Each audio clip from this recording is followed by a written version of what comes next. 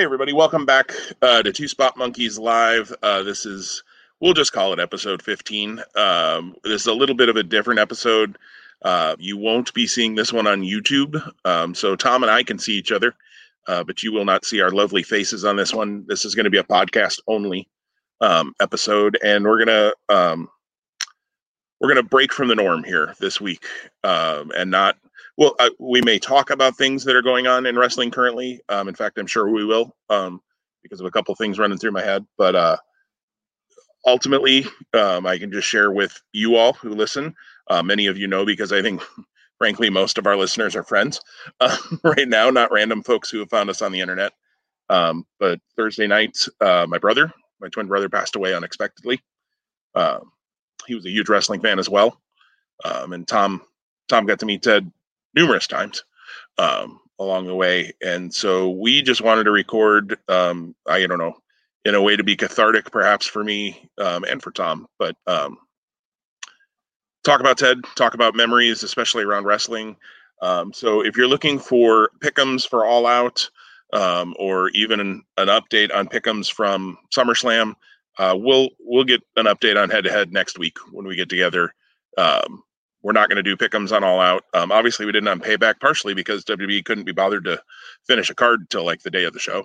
But I feel like I've been whining about that for a couple of shows here, including All Out. You were looking for a way to get back in the swing. I mean, it was a 4-match lead, so come on.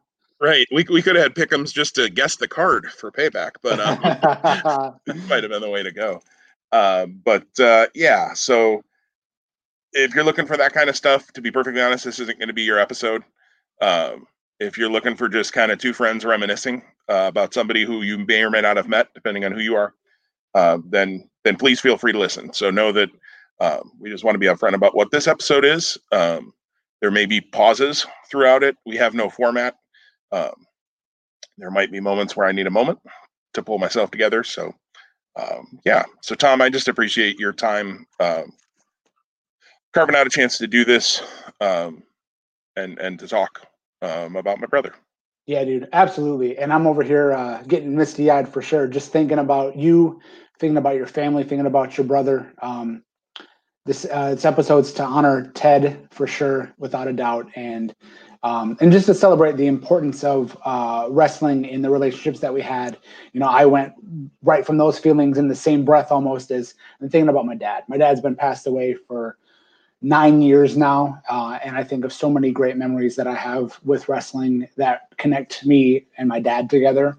And to have had 9 years of none of those, it makes the ones that I have more cherished, but also it brings you to the point of just a little reminiscing and sadness at the same time. So, yeah, I'm excited to talk about memories, and again, we'll both work together to keep a smile on and our eyes dry, but no promises, listeners. Right. So yeah, no, without a doubt. Yeah. So I don't know, just ahead of this show, I was looking up, and I know that we've kind of had in the back of our mind a couple times to talk about, like wrestling memories or like house shows we've been to or things of that nature. So I know you mentioned obviously when Kamala passed a few weeks back, one of your memories of like the first house show that you ever went to, or maybe the second one. I don't know if you have those results up or if you want to pull those up. I actually have the results of the first house show I ever went to. So I'd love to just kind of kick us off there. And just, again, we have no format. So that's the best part about this. So it's a free flowing conversation. Does that sound okay? It does. Let's talk about yours. Well, I'm going to try to pull up. I'm going to try to remember when that was. I mean, I can kind of piece together when Hogan and Orndorff would have been feuding. So right. I'm going to see if I can pull that up here. I'm at the historyofwwe.com, and you can go by year, and then you can even search by the city where the show was at. That's how I was able to get to strike gold for myself. So nice. How do I search by city? Just like Control F. Oh, I got you. So when I'm in the year. Yep. So so I attended for the first time ever a WWF house show. It was actually a rescheduled house show. I don't remember when it was originally scheduled for, I do remember it was a birthday present. So I had turned 10 in 1989. This event took place on February 22, 1990. It took place at the Stadium Arena in Grand Rapids, Michigan. Stadium Arena is no longer around. Stadium Arena was demolished, and the Deltaplex now stands on the grounds where the Stadium Arena was. Deltaplex has hosted Ring of Honor here in Grand Rapids. It's hosted TNA back in the day. It's had some concerts. It was the home to the Detroit Pistons G League NBA team. And I think we're still going to have a G League team, but it's not going to be Pistons affiliated. Anyway, just context there. Here's the card. Here's the card of the first ever event I went to. Paul Roma versus the Conquistador #1. Tito Santana versus Akeem. Earthquake versus Ronnie Garvin. Andre the Giant and Haku versus Demolition. Brooklyn Brawler versus Tom Stone. Black Bart versus Jim Evans. And the main event was the Ultimate Warrior as Intercontinental Champion on the road to WrestleMania 6 against Dino Bravo. So, notice how I said February of 90. So February, midwinter, Midwest city, Grand Rapids. We're an hour off the lakeshore. We get a lot of lake effect snow. I remember very vividly that it was snowing on the night that I went to this event. I also remember that I think this was a gift from my dad. My mom was not a wrestling fan at all. So my dad had worked it out where the people that I was going with which were kind of mutual friends. We used to watch pay-per-views back in the day together. We're getting a limo and going to this show. So I actually went to the show in a limo, which is kind of cool. I don't remember much about the limo other than kind of getting in and getting out, and kind of being dropped off right by the door, which was kind of cool. But a couple big takeaways from this show, I think are just two that really stick out.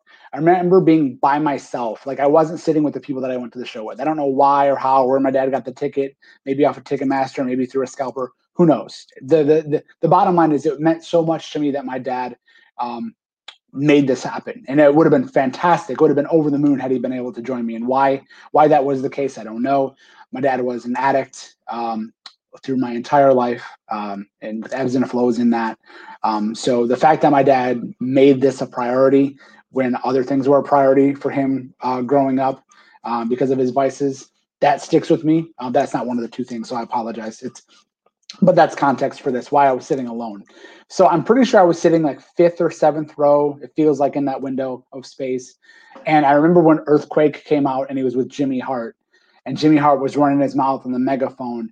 And I remember standing on my seat and in my tiny little, just 10-year-old voice, prepubescent, like screaming some like insult or slur, not a racial slur, mind you, at like Earthquake about him being fat or something like that.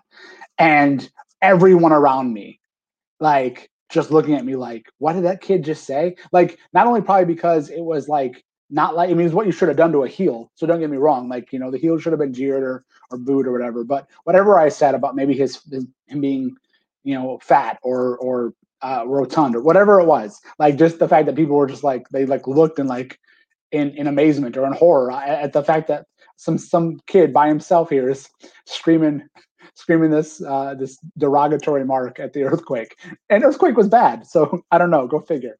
And then the other big takeaway from this night was the main event comes, and I don't remember how long the show had gone. I do remember loving seeing Tito Santana versus Akeem and Demolition for sure, which probably was the main event of the show, all things considered, when you think about what I'm going to tell you next. And the fact, and I think I might have said it in the rundown, Warrior and Dino Bravo went 30 seconds. Warrior came to the ring wearing what I recall as and would refer to today as like cowboy chaps, or they were leather pants, or they were one and the same. I don't think he had any face paint on. And he literally came to the ring and he squashed Dino Bravo and he shook the ropes and he bolted. So I don't know if it was weather related or where the next town was. As I look at the card, actually they were in Detroit the next night at Joe Louis Arena, maybe taping. Oh, they did. They taped the main event 3, which was where Hogan and Savage fought with Buster Douglas as the referee. So clearly they had to get out of Dodge Grand Rapids and Detroit are about 2.5 hours away, 150 miles. Clearly, they had to get out of Dodge and make the trek with weather. Now, granted, they probably were driving away from weather, knowing what I know now versus what I knew when I was, just a young buck. Sure. But nonetheless, like that's the memory of my first event, and I didn't buy any merch. I didn't even remember seeing the concession stand or the merch stand. I think I just was on my wooden folding chair, 18 inches apart from the next one, and just soaking the Smoky Arena experience in. Yeah, those are great memories of that first show. I found the first one, and Ted and I went to it together. My grandpa took us. My dad and mom were divorced when we were very, very young, less than a year old. And Dad lived, let's see, this would have been in 86. So Dad probably still lived in Milwaukee. We were living in Rockford, Illinois. And we might have been, my dad was a truck driver. So we never fully had the, every other weekends and every other holiday kind of thing with Dad, because it depended really on his schedule and when he was on the road and when he was home and that sort of thing. My mom never kept us from seeing him when he had time. And that was a struggle at times. Without going too deep down the rabbit hole, my dad had 3 girls from his first marriage who, when he and that wife had divorced, he never saw the girls again because he claimed he didn't know where they were. I've since come to find out that he had a rough idea where they were, but he was terrified that they would reject him, that they would not accept him back into their lives. He was afraid of that with Ted and I too, I know. But for whatever reason, my mom, different than the girl's mom, and not to pass judgment on anybody, she didn't let him pull that crap. She kind of forced the situation. And in fact, later in life, there was a 4-year span where he wasn't in our lives. He just kind of ghosted. And she eventually figured out where he was and wrote him a letter. And in a way only a mother can say, said, for whatever reason, your son still wants you in their lives. Do something before it's too late. Little did she know she was super prophetic. We lost my dad 6 months later, but we had 6 months with my dad. So I don't think my dad and Ted and I ever went to a live show together. The first pay-per-view I ever watched was at my dad's house. It was the original Survivor Series. And we had gotten it and he'd recorded it on an old VHS tape, because of course that's, this before DVRs, right? So that was the first pay-per-view I remember. We had gone to Thanksgiving, and he had remarried, and I think it was my stepmom's family. It wasn't his family because his parents lived in Florida at that point, but I think it was my stepmom's family, and so we'd gone to Thanksgiving dinner, there, and spent all day there, and much of the evening, and then got home, and at I don't know, 10, 11 o'clock at night, rewound the tape and started watching the Survivor Series. Did you stay up for the whole show? I think we did. Nice. We did. And nice. that was 87, I think, was the first Survivor Series. So we'd have been almost 10. Our birthday is in December. And obviously that being on Thanksgiving, since it was the Thanksgiving night tradition when it first started. My memory is that we did stay up, and I'm sure that was until like 2 a.m. I mean, it's probably a 2 to 3 hour show. They didn't do the 8-hour WrestleManias and Survivor Series back then, which they have cut back on now, and I really do appreciate that. SummerSlam being 3 hours was great instead of 6. But the first house show we ever did was actually a wrestling challenge taping. So back in the day, and I did find it on the history of WWE. It was actually in 86. I would have guessed it was in 87. But it was in 86, and I had to copy and paste this into a Word document just to make my old eyes able to see this. November 20th, 1986. So it would have been just before Thanksgiving that year. So the year before the Survivor Series started. So my grandfather, my mom's dad, took us to that show. His wife, who we just called Paulette, she was our step grandmother, I guess. She probably came with, but I don't have a vivid memory whether she was there or not. My grandpa worked for one of the local TV stations in Rockford, and I think got his tickets through that. They may have even aired Wrestling Challenge back then. I don't quite remember what channel it was on. But I think he got his tickets through them. So we were in like the third row. sitting on the floor. So we're, not quite 9, we're 8 at this point. I remember my grandpa yelling at people to sit down in front of us throughout the night. And we were standing on our chairs, and, I think one of us went up on like my grandpa's shoulders at one point so we could see. And because, as you well know, having sat ringside for many shows, if you're not in the front row, especially if you're small, you're an 8-year-old kid, like third or fourth row, it can get a little tough at times to see things. So I remember doing that. And yeah, I think I've told the story when we talked about Kamala's passing a few weeks back of the first match I remember seeing was as we walked in and we're walking down the stairs of the Metro Center in Rockford, Illinois, which is now called something else. Somebody bought the naming rights, but I thought about it long enough I could tell you what it is, but it doesn't matter.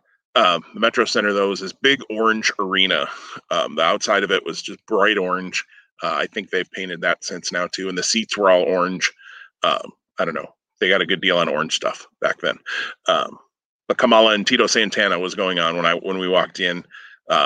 As I've said, I saw Tito throw a slap that missed by a foot, and Kamala sold it like he got hit with a brick. But I've now learned from just looking at these results that I think we might have missed a dark match before Kamala. It's the order of this is a little bit strange on History of WWE because it's got the 3 dark matches first, and then it breaks it down actually by when things aired episodically on Wrestling Challenge, which probably was taped roughly in that order. So they didn't have to go back and edit a million different things.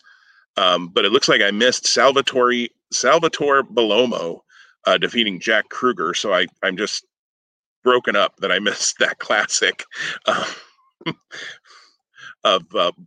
2 people I don't think Bellomo. The name sounds vaguely familiar. You may remember him from ECW. Okay, maybe that's the name. Like mid '90s ECW. Sal Bellomo had a little bit of a run there. Okay, I mean, not a big deal. He was enhancement for sure, but I mean, I'm sure that's why he was there because he was a staple in the '80s. Right, which is kind of what early ECW used an awful lot of. Yeah. So I did miss that one. Then it has Kamala pin Tito Santana with splash in 6 minutes and 43 seconds. He had the Wizard as his manager. That can't be the Grand Wizard. It was with the Wizard and Kimchi. 86. Okay. Not Tito with the Wizard. Kamala with the Wizard. Kamala with the Wizard, okay. Right. But I don't think, I'm just looking this up real quick. Ernie Roth, who would have been the Grand Wizard, yeah, he died in 83. So this was somebody else as the Wizard. I'd have to really look that up. I don't remember the Wizard. I certainly remember Kimchi and the 87 different variations we got of Kimchi. And then Santana dropkick Kamala to the floor. I see here on this that it's actually on the Best of WWF Volume 12 VHS tape, which I'm now curious. I don't think the best ofs are for the most part on the network. On the Coliseum, there's a lot of Coliseum home videos on the network. I don't think the best ofs are, but I'm definitely going to look that up now because that would be kind of fun to go back and watch the very first match that I ever saw live. See if I can find that slap in the match too. They probably got a better camera angle on it than I had, but and then the main event was the other dark match. It was Hulk Hogan defeated Paul Orndorff by DQ. I'm just going to run through what they've got on here. It's got the results and everything, I guess, because it's easier to do that than try to remember to say verses. So they taped 1, 2, 3, looks like 3 weeks of Wrestling Challenge, which would have been the 30th. So that's kind of interesting. So they taped this November 20th, and the first episode aired on the 30th. So this was a quick turnaround. 10 days later, it was airing on TV. So on the 30th, it says it included Hillbilly Jim as a guest on the Snake Pit. I do remember seeing the Snake Pit. We couldn't see it from our vantage point because we were kind of opposite of the entrance. So, and the interview sets were usually set up kind of near the entrance or to the side of the entrance. So I do remember like when the Snake Pit segments were happening, like we could hear them and we could see lights over there. But I couldn't see crap. That was before big video boards and all of that kind of stuff. So I didn't see those until I'm sure I watched these on TV. afterwards, so I'm sure I saw him then. Let's see. There were opening comments from Slick, who was wearing a cast because of Matilda attacking him. And then Superstar Billy Graham had a video promo on that episode as well that we didn't see, obviously. We had George Steele and the Junkyard Dog defeated the Raider and David Wagner. Six-man tag Dino Bravo, Brutus Beefcake, and Greg Valentine defeated CD Offie and the Islanders. Kamala was back out and beat Moondog Spot in a minute 21 with a splash off the top rope. That's pretty cool. I gotta say, someday they have got to get Wrestling Challenge up on the network. Like, I would just spend hours going through this. I know it's almost all squash matches. Man, I'd watch a ton of it. Jacques and Raymond Rougeau defeated Jimmy Jack Funk and Gino Carabello in 2.5 minutes. And then Hercules defeated Jack Foley, who we know as Mick Foley. I don't remember at all that Mick was on that show, but his name's going to come up at least one other time too. So I saw a very young Mick Foley in 1986, or I don't know how young he was back then. Mick's one of those guys who's always looked 50, but I didn't know that. I saw a young Mick Foley. December 7th, that episode had Adrian Adonis and Jimmy Hart on the Snake Pit. There was a wrestler's rebuttal promo. Apparently that was a segment. I don't remember that segment, but apparently it was, with King Harley Race and Bobby Heenan. Honky Tonk Man said he would unveil a surprise the following week. Gene Okerlund interviewed Bonnie Steamboat because this would have been right after Randy Savage's attack on him. Promos for both Blackjack Mulligan and Outback Jack. There's a couple of names for you from the past. I don't think they actually wrestled on this show, which I'm kind of bummed if I never saw Blackjack Mulligan live, I don't believe. And I think I saw Outback Jack at maybe a house show later or something, but he was only there for a cup of coffee, so maybe I didn't either. We had a 6-man tag. Apparently they liked those back then. Tito Santana, Pedro Morales, and Hillbilly Jim beat Brian Costello, Barry O, and Iron Mike Sharp. Loved Iron Mike Sharp back in the day. You knew he'd never win, but he was great. Kamala came out and beat Mick Foley in 39 seconds. It says here that throughout the match, when it aired on TV, Gorilla Monsoon constantly referred to Foley as Kurt Kaufman, even though he'd been introduced as Jack Foley and the on-screen graphic read Jack Foley. So he did a stretcher job after the match, though. And then we had Don Morocco and Bob Orton Jr. beat Mario Mancini and Max Blue. They were mocking Roddy Piper because that was when Piper was having his feud with that crew, Orton and Morocco and Adonis and those folks. And then we had Brett and Jim Neidhart. The Hart Foundation beat Salvatore Belomo and Bob Boyer. Coco Beware over Rick Renslow and Butch Reed, Nikolai Volkov, and the Iron Sheik beat Billy Jack Haynes and the British Bulldogs. I do have memories of the Bulldogs working that show. And then the last episode that they taped, Roddy Piper was a guest on the Snake Pit.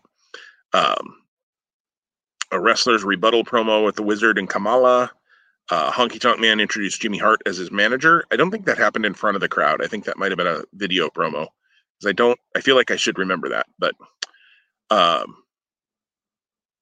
Jack Tunney confirmed the reinstatement of Andre the Giant and revealed that Andre didn't even attend the hearing. Okay. More promos for Blackjack and Outback. Let's see. And a promo from Hogan saying he'd like to get his hands on Randy Savage for what he did to Ricky Steamboat. Then we had Randy Savage beating Mario Mancini, Mike Rotundo, and Danny Spivey. I have zero memory of seeing the U.S. Express live, but I guess I did. Defeated Bob Colt and Steve Lombardi. You knew Steve Lombardi had to be on the show somewhere. King Harley Race over Paul Roma. Butch Reed over Lanny Poffo. Adrian Adonis over S.D. Jones by DQ when Roddy Piper interfered.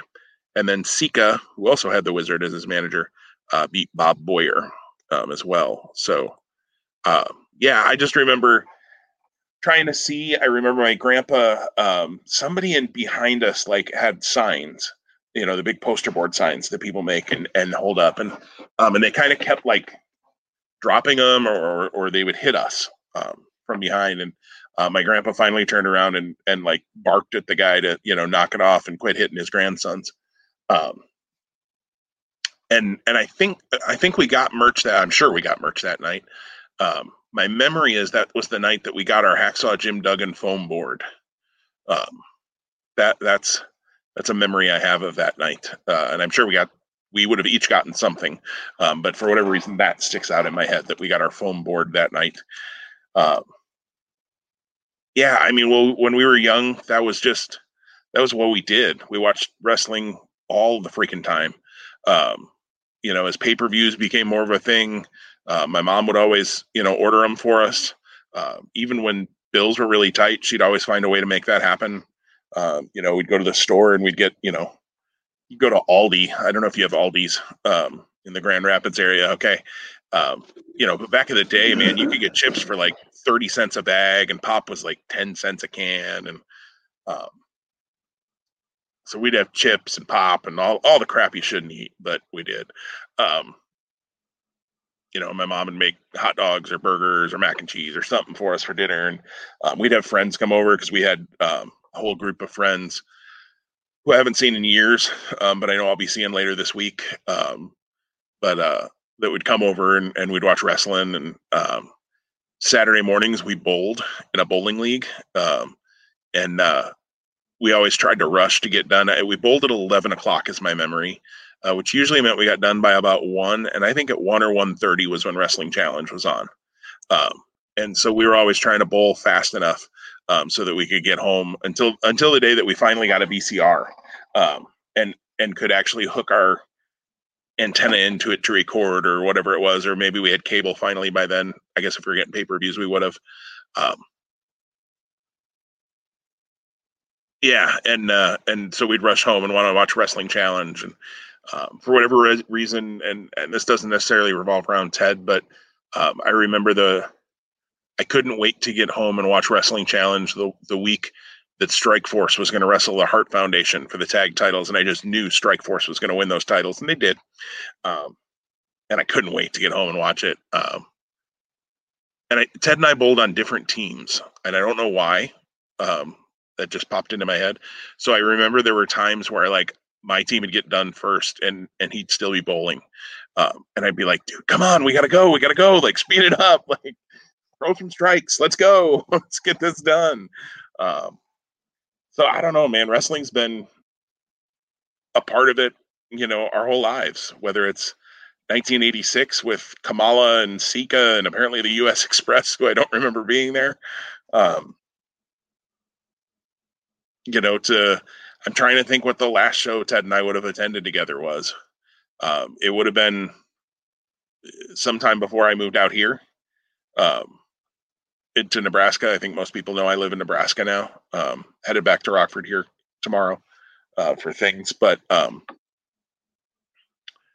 trying to think. There was a Ring of Honor show shortly before we moved out here, and I'm guessing he and I went to that. I'd really have to look back through Ring of Honor results, but I feel like there was a show shortly before we moved out here. You used to hit Chicago and Milwaukee pretty regularly. Anytime they would come, right? Yeah, we hit Chicago. I was at every Chicago show until the Chicago Spectacular Night 2. And I don't remember what I had going on. It was something with work probably that I couldn't make that one. It might have been that it was on a Sunday and I worked at a church at the time. And it was a little while later before I decided that if there was a wrestling show on a Sunday live, I would just schedule things differently so that I could go to that wrestling show. Early on, I didn't necessarily feel that way. Typing to my wife here really quick while we're talking. Sorry. No, you're good. I have a memory of Ted, and I can't place the show, but maybe you will. I have a strong feeling, or I have a strong memory of all of us being in the bleachers at one of the Chicago Ridge Frontier Fieldhouse events. And I just remember, it was more than the three of us. There was other guys there. Maybe our friend Scott, maybe Nathan Davis, shout out to him, for your Strikeforce reference. He'd love that. And maybe a couple other guys too, but I just remember like that show. And I want to say it was probably in the late spring to early fall timeframe, but I don't know either. I want to say maybe it was the Was it Brian Cabana 1 hour? Did they do 1 hour in Chicago? Or I did feel like Mark? they did. I feel Okay, like they did. maybe it was that show, maybe it wasn't. I don't remember, but I just remember like that entire event. I remember being around you and being around Ted, and just like the one-liners or the quips. And again, we were diehard. We were very, focused on Ring of Honor. That was when Ring of Honor was like, you had to follow it, like the storylines and the action and just the whole. It was a total package. Probably that was 06 or 07. I think it was 06. Man, I remember having just a heck of a good time sitting there in the bleachers, and those bleachers at Chicago Ridge weren't big. They were like five rows deep, maybe. Yeah. They were the retractable ones along the side of the basketball court. Man, I just remember like just laughing. I remember the smiles and having the blast that we did. And a staple of Chicago Ridge events for Ring of Honor was roses too. So getting pizza and some beverages either before or after or both. That was a fun time as well. I just pulled it up. It would have been Gut Check in 2006. It was a 2 out of 3 falls. It wasn't an hour. It may have gone an hour. I don't have the results on it, but yeah, Danielson Cabana 2 out of 3 falls. Aries and Strong versus Daniels and Seidel for the tag titles. Claudio versus Joe. Davey Richards and a Homicide versus the Briscoes. I don't remember how that came to be, but that is just an odd pairing. Whitmer versus Jacobs. That was a feud that never ended, really. Delirious and Irish Airborne versus Nigel and the Embassy, which was Jimmy Rave and Sal Renaro. And then Davey Richards versus Alex Payne, which I'm assuming that was the opener that maybe led to that Davey and Homicide match. So maybe that's kind of how that got set up.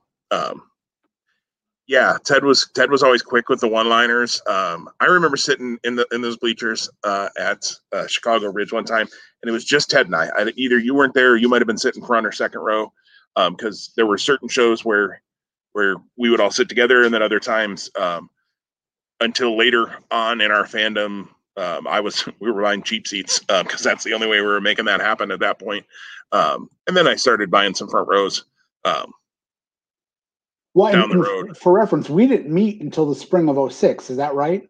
WrestleMania weekend 06? Would have been WrestleMania in Chicago. Was that 06? Was that 05? I think that was 06. Yeah, that was 06. WrestleMania 22 would have been 06. Yeah. Yeah, that was where we met for the first time. We'd spoken online through the Ring of Honor board, and it was at that point like you and Tree, so there's another name, were like always doing results basically between the two of you. One of you would be calling the other with results and posting them on the board. So it was you were like Ring of Honor message board royalty to meet when we met in Chicago. My first memory of you, Tom, which Ted was there with me, we were standing in the lobby of whatever the hotel was in Chicago that our friend Greg had so graciously booked for us and gotten us great rates and all of those kinds of things. And I had helped Greg with the Chicago. I think I had organized something. Either I accepted the payments, or I think that might have been it, or maybe I helped. I don't think I helped assign rooms because Ted and I roomed with Shining Wiz Matt,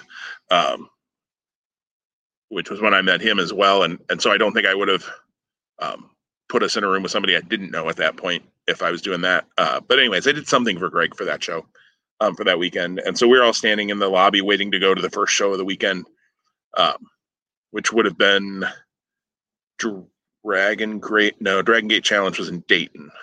Detroit. Wasn't at our, what's that? Detroit. That's right. Yep. So it would have been not at our best, but whatever the other show. There were 2 shows in Chicago that weekend. Super was that a super card of honor? Might have been the first super card, yeah. So maybe it was. Anyways, unimportant what the show titles were.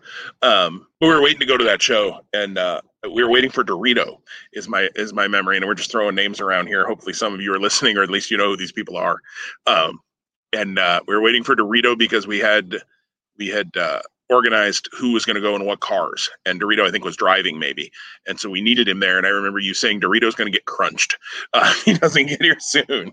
So so the story I was starting to tell, so we were sitting in Chicago Ridge at a show for Ring of Honor, and it became intermission time, and my brother smoked the vast majority of his adult life. He had stopped here in the last few years, But he was a pretty heavy smoker at that point. So he went out like many people did at intermission in Chicago Ridge and went outside and had a cigarette or six or whatever they did. I don't know. I stayed in the arena. So I'm not sure how that all worked out there. They had their own little community that met at intermission time out there. Our friend Jay and some others would be out there. And as I'm sitting there, we actually were sitting in the top row of the bleachers, which, like you said, are only like 5 rows deep. But we always tried to get in the top row because then you had the wall to rest your back on. And so it was a little more comfortable throughout the night. So we were in the back row of the bleachers, and this kid comes walking up, and I'm sitting there. And so now there's an open spot next to me where my brother sat. And this kid, I'm going to guess 14, 15, maybe, comes walking up, and he sits down in that spot. And so I kind of leaned over and looked at him and I said, "Hey, buddy, my brother is actually sitting there. He just stepped outside to have a cigarette, but he's sitting there. That seat's taken." And my brother and I are both big guys. So in the bleachers, we probably were taking up more than one, preformed plastic 17 or 18-inch square. But it's bleachers, right? You just sit down. I mean, it's not assigned seating. And he looks at me, he goes, "Well, he'll fit." And I looked at him and I said, He won't. Like, trust me, man, he won't. And so Ted comes back up and he kind of looks at me and he looks at this kid like, "What the hell is going on?" Excuse my French. I don't think we have to mark explicit for hell. Try to keep the other ones out of this.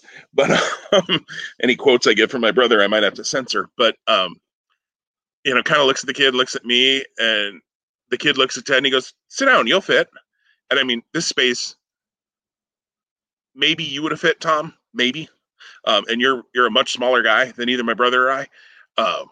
I mean, there was no way Ted was going to, certainly not comfortably, fit in the space. So Ted's like, "All right, dude, your funeral." And he like sits down and crams into this space. I mean, so now he's up against me and he's like all over this other kid. And this 14, 15-year-old bleeping punk of a kid looks at my brother and goes, "If you lost weight, you'd fit better."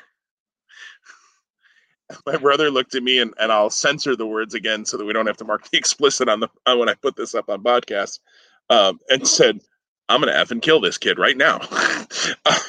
And then the kid got up, wandered away, and went somewhere. But like, dude, like I tried to be nice and tell you, like, "Hey, somebody's sitting here, not a big deal. Like, you saw an open seat, I get it, but walk away." Like you gave him fair warning, without a doubt. Right. And even Ted, I mean, even sitting there and you see Ted come walking up, and like I said, Ted was a big guy.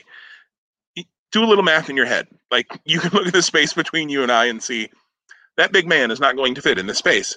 And I'm the one that came into this space, at intermission of the show. Not even before the show, at intermission. Like, go find a new seat, kid. So he eventually left. But I did think I was going to have to bail my brother out of the Chicago Ridge pokey that night. But lots of great Chicago Ridge. Ted actually was the one who made me think I was an idiot one night to be in Chicago Ridge. In fact, it was the night that we affectionately referred to as Final Bobo. You were gonna stop coming to live shows for a while, and you did, because I think you had a lot of things going on at home and family, and needed to focus your attentions there. Probably a new kid too. I mean, I've got 4 of them. It probably was. I mean, because you were having those pretty regularly there for a while. Slowed that down now, I see. So, but so you'd kind of announced that I'm the Terry Funk of attending Ring of Honor shows. Right, you are. Yeah, you've quit like 4 times. But Final Bobo, I don't know if you remember. I'm sure you do. The weather was just horrendous that night. Help me remember when this took place, because I'm drawing a blank. It was a December show. Okay. Let's see. It ended up being an unscripted. This would have been an unscripted 3. Was 3 in New York? 2 was in New York, because that was Punk. Okay, then it would have been 3. Okay. ROH Unscripted 3. Yep, in Chicago Ridge, Illinois. Would have been December 1st, 2007. So that might help narrow down which child it was. Well, yes. Well, no, but no. No, Okay. yeah, no. It was no. Actually, my third daughter was born end of December 2007. She'll be 13 later this year. So that's Okay. So the weather was just horrendous that night, and there had been a car accident, I think, with some of the guys, which is why it turned into an unscripted show. It was I want to supposed to say, be in fact, yep, I have it right here. It was supposed to be trios Trio tournament. tournament. Yeah, yeah, wow. I remember I was in Dayton the day Yep. before. I'm pretty sure I flew to Dayton on a propeller plane, and I met up with our friend Jay. And then I came and drove from Dayton back to Chicago and stayed with Jay. And then we came to the show together, and then I hooked up with everybody else. Okay. Yeah. And so I was coming from 07. I would have been in Wisconsin at that point. And Ted was coming from Illinois, from Rockford. And sorry, my phone was going off, just checking to make sure it wasn't anybody I need to take. And Ted turned around that night and went back to Rockford. He didn't end up making it to the show. I pushed through because our friend Greg was there. And I was the guy who was supposed to pick Greg up at the hotel and get him to the show, and I did. And so I felt like I had an obligation. And Greg would have found somebody else too if I couldn't make it safely. He certainly wouldn't ask for us to go, over and above or above and beyond or put ourselves at risk for him. And I certainly, if he ever hears this, he probably never even knows that Ted turned around, or maybe he does. But if people that know my brother and I, if you had to rank us in who was more willing to take a risk in their life, Ted would win that by 10 country miles. It wouldn't even be close. And so the fact that he turned around made me realize that night that I was probably a moron for having driven to Chicago Ridge, because if he wasn't willing to take that risk, what in the world was I doing with a longer drive? And yeah, I don't remember now exactly what time I made it home that evening, but I do know it was probably 3:30 or 4 in the morning, because of how slow I had to drive back to Wisconsin. Again, different time, different financial state in life. Now I probably just would have bit the bullet and found a hotel room somewhere. But then I may not have had the $100 for a hotel room at that point. Some of those shows I was scraping together the money for gas to go, but that's what I was doing, was going to wrestling. So who needs to pay your electric bill when there's a Ring of Honor show coming up? But The things you do to make it all come together. There's a lot of good stories there. So is there like a favorite memory that you have? I mean, obviously you talked about that first memory and some of these Ring of Honor. Like, is there a show that you and Ted went to, or an event or a trip or anything like that like really like just makes you reminisce like really like warmly? I think it'd be WrestleMania 23 in Detroit. It was the only WrestleMania Ted ever went to. It was my first WrestleMania. It was our first WrestleMania. And again, I helped Greg with coordinating some things with our big group. That's back in those days when a whole mess of us would go to WrestleMania weekend shows, and Greg would so graciously organize hotels and parties and meals and all of these things, and some of them for free, some of them for much cheaper than we would have found on our own. All of that sort of thing. So I was part of his team helping put that together. And we took my mom's minivan, drove to Detroit. So we had that road time to just talk. We went to both Ring of Honor shows, sat front row for one of them the night that Mark Briscoe tried to kill himself with a shooting star press right in front of you. I remember your response to that specifically, because you literally were right there when Briscoe came off of that shooting star press. Shooting star? Yeah, shooting star. Yeah. And we sat front row for that one. I think that was the second night. The first night we actually ended up sitting basically front row.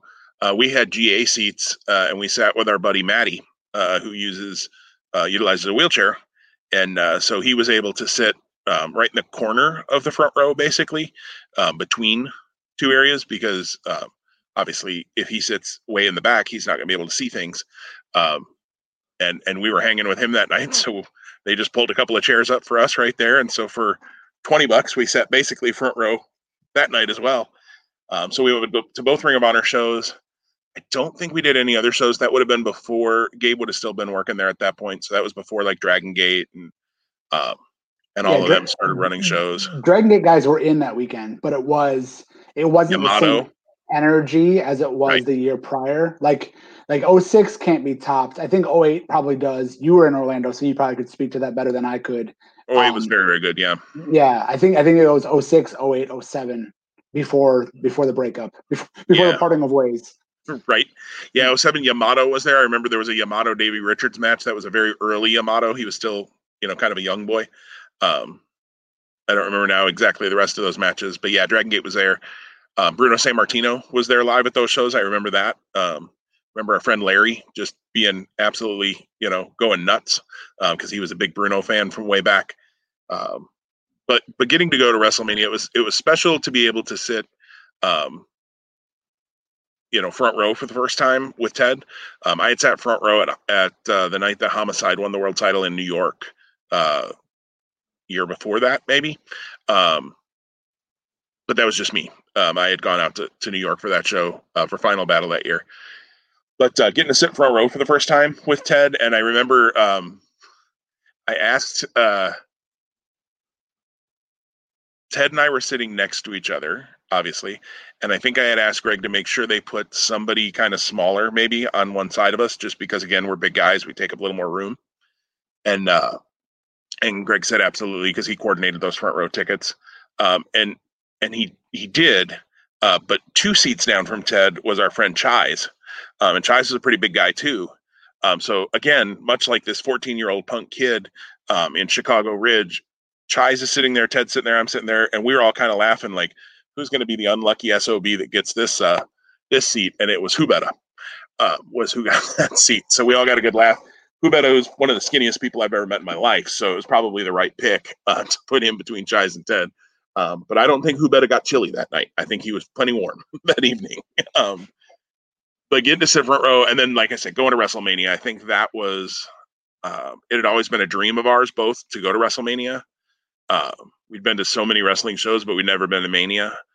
Didn't necessarily know if we'd ever go because cost and just where was it and all of that. We didn't go in Chicago the year before, I think mainly because of cost. And so my memory serves, part of my quote compensation from Greg for the work I had done for him was WrestleMania tickets. So he gave us a pair of tickets. We were in kind of the risers, so we were on the field, not ringside by any stretch. We were probably 100 rows back. I don't know, roughly, but we were the rows were kind of risen. They had built some risers, so we had a pretty good view. We were kind of straight back from the entranceway, so we had a really good view of the ring in the entranceway. And then we sat with Becky Bayless and Mary Kate, both Ring of Honor alumni. Mary Kate was a photographer, obviously, for years, and Becky was an interviewer. And I remember Becky was right next to Ted all night. And,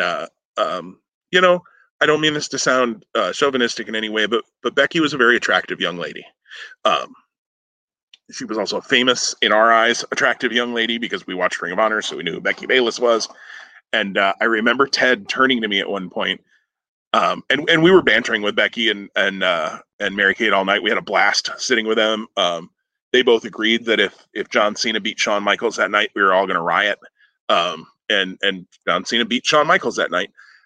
We didn't riot. I think Mary Kate kicked a chair on the way out or something, and, got a look from a security guard, and we kind of simmered it down then. But I remember Ted looking at me after he had been talking to Becky at one point, and he just looked at me and he goes, "I love Greg,"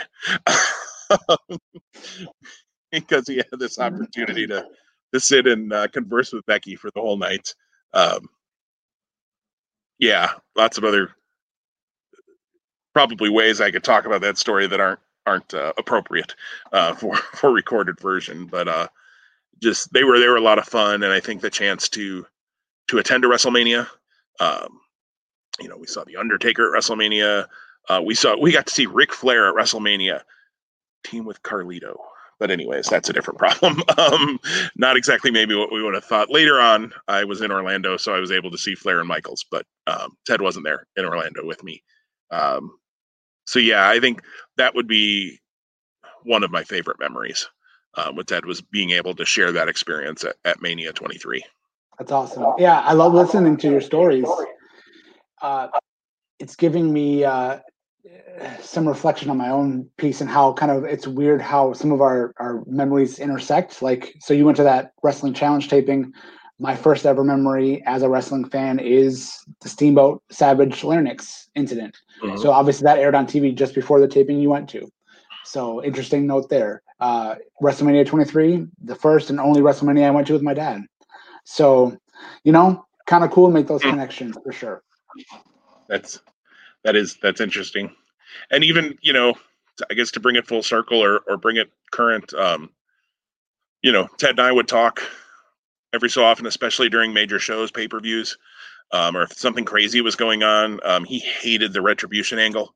He just hated the Retribution angle. Thought it was just cheesy and hokey. And I can't say that I totally argue with him, and obviously I'm wondering what WWE is thinking, about it. Tom, I don't know what you've seen thus far, where you're at in your viewing. Have you seen Payback? No, I've not. Okay. Well, don't look for him on Payback. That's what I'll just say. Spoiler alert. They appeared just as much on Payback, maybe even less than they did on SummerSlam. So, they do show up on Raw. From what I've read, I didn't watch Raw last night. Frankly, I read the results and went, yeah, I don't need to give 3 hours of my life to that. So without going into too many spoilers for you on your watching, but yeah, hated Retribution. But I gotta say, 2 things around this week since we lost him is I'm going to be in Rockford this coming weekend, and I had a thought that I'm going to be in Rockford and All Out's going to be happening, and my first thought was Ted and I should watch All Out, and that can't happen, and that really sucks. And then watching Payback on Sunday night. Could have been Sunday night, Monday morning. I finished it on Monday morning. I couldn't even tell you now what happened, and I wouldn't, so that I don't spoil that for you. But something happened in the show, and my first thought, I literally reached for my phone to text him and to send him a Facebook message, and to say, "Hey, dude, are you watching?" Because sometimes he'd be working, so he'd watch it afterwards too, or I'd have things going on, watch it after. So sometimes it would be kind of like you and I do, frankly, where we'll want to talk about something, but we check with the other one to see, have you seen it yet, before we talk about it. And I reached for my phone to do that on Sunday, and yeah, those have hurt a little bit, to be honest. Yeah. Well, I know he's watching, and he's aware. He's aware of what you're aware. So he is, and he'll get to see All Out on Saturday. I won't. So my viewing of All Out will be sometime, after we get home from things, since I'm sure we'll have other things going on over the weekend while we're back. But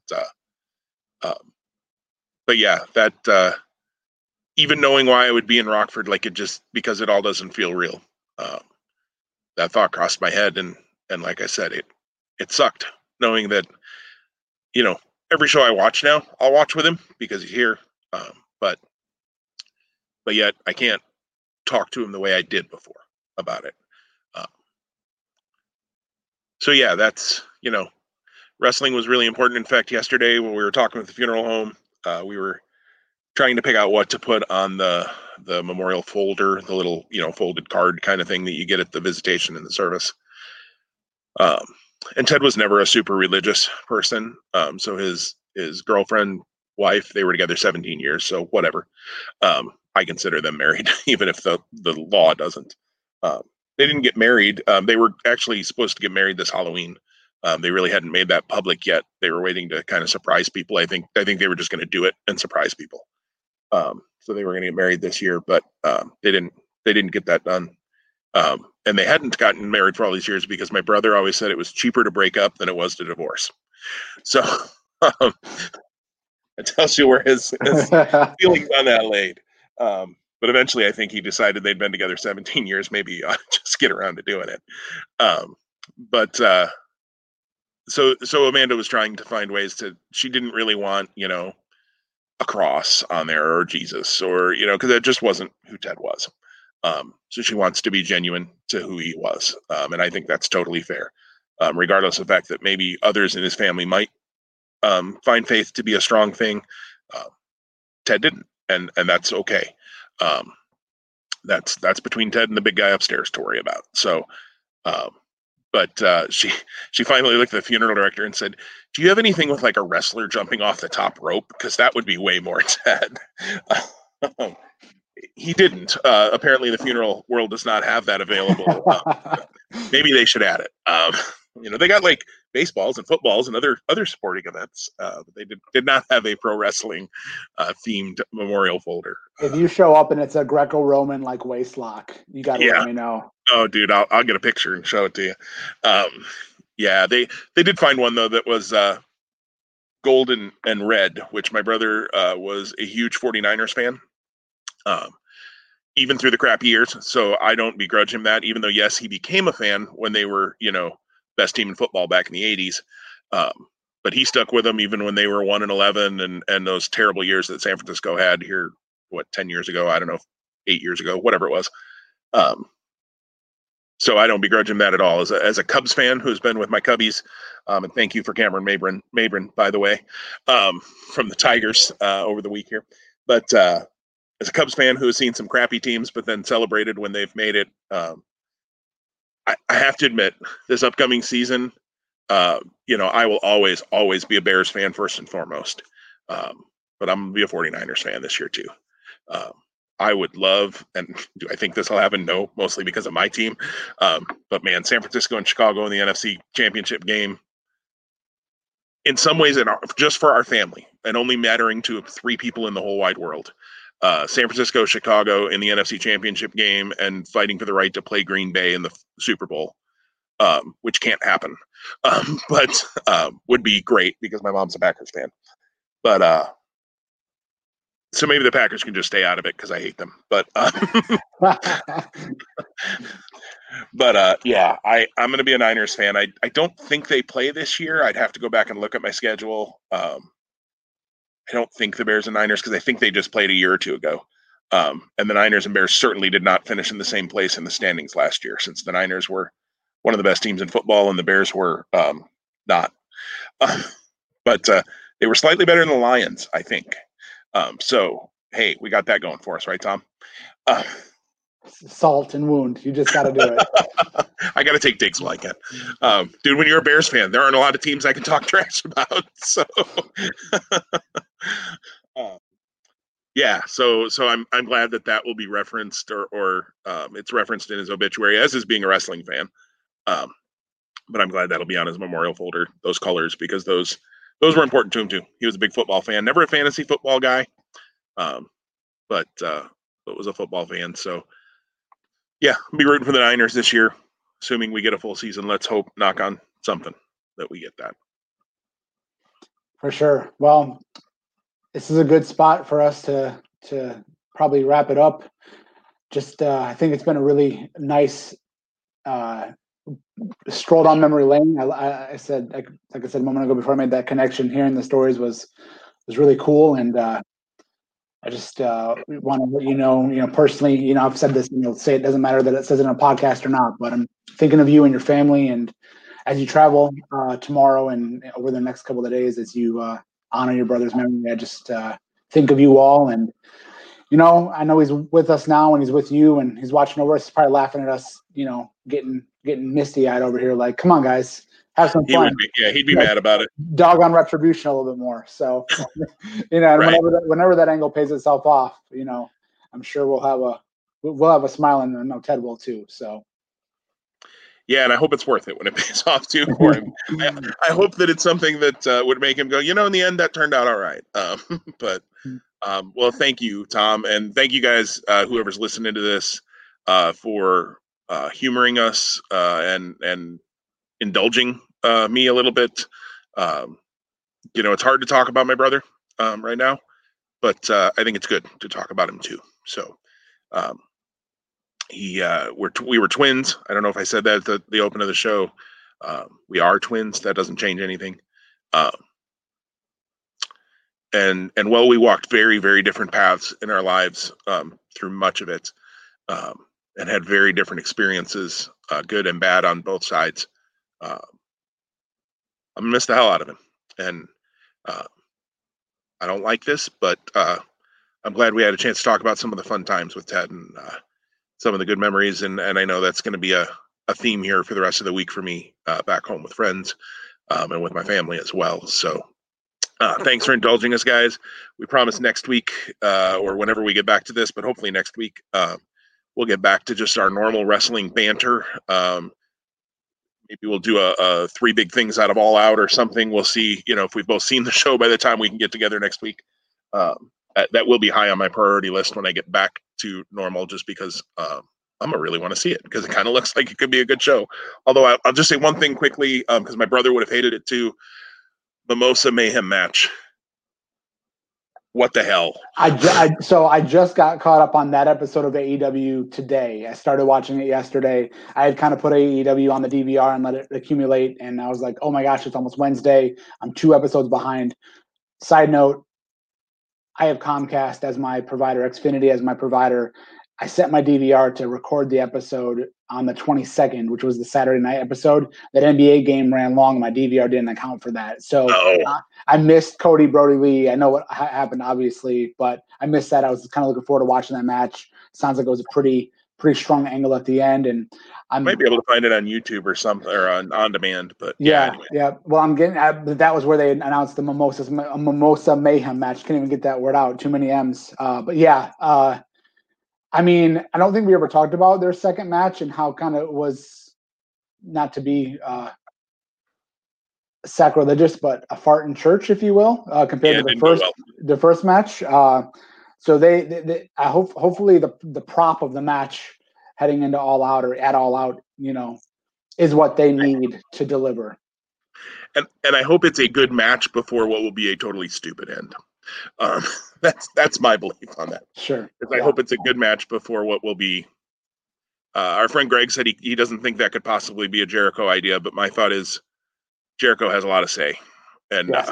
I think that was a Jericho idea, and lots of Jericho ideas are good ones. And I don't know. I guess we'll see when we see the show. Maybe it'll go way better. So it's the bubbly of Jericho, right? And the orange. And the orange. Yeah, I mean it's common sense on paper, even though it sounds goofy in theory. And again, my hope to your comment, I hope we get a clean or semi-clean finish, and then we have the Mimosa bath after the fact.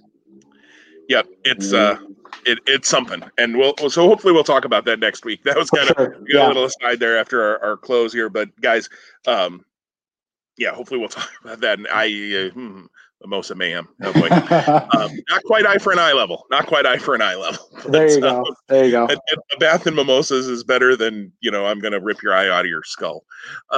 So we'll get back hopefully to normal. But thanks, guys, for listening. Just thanks. That's all I can say right now. Our family's going through hell, so we appreciate everybody's love and support.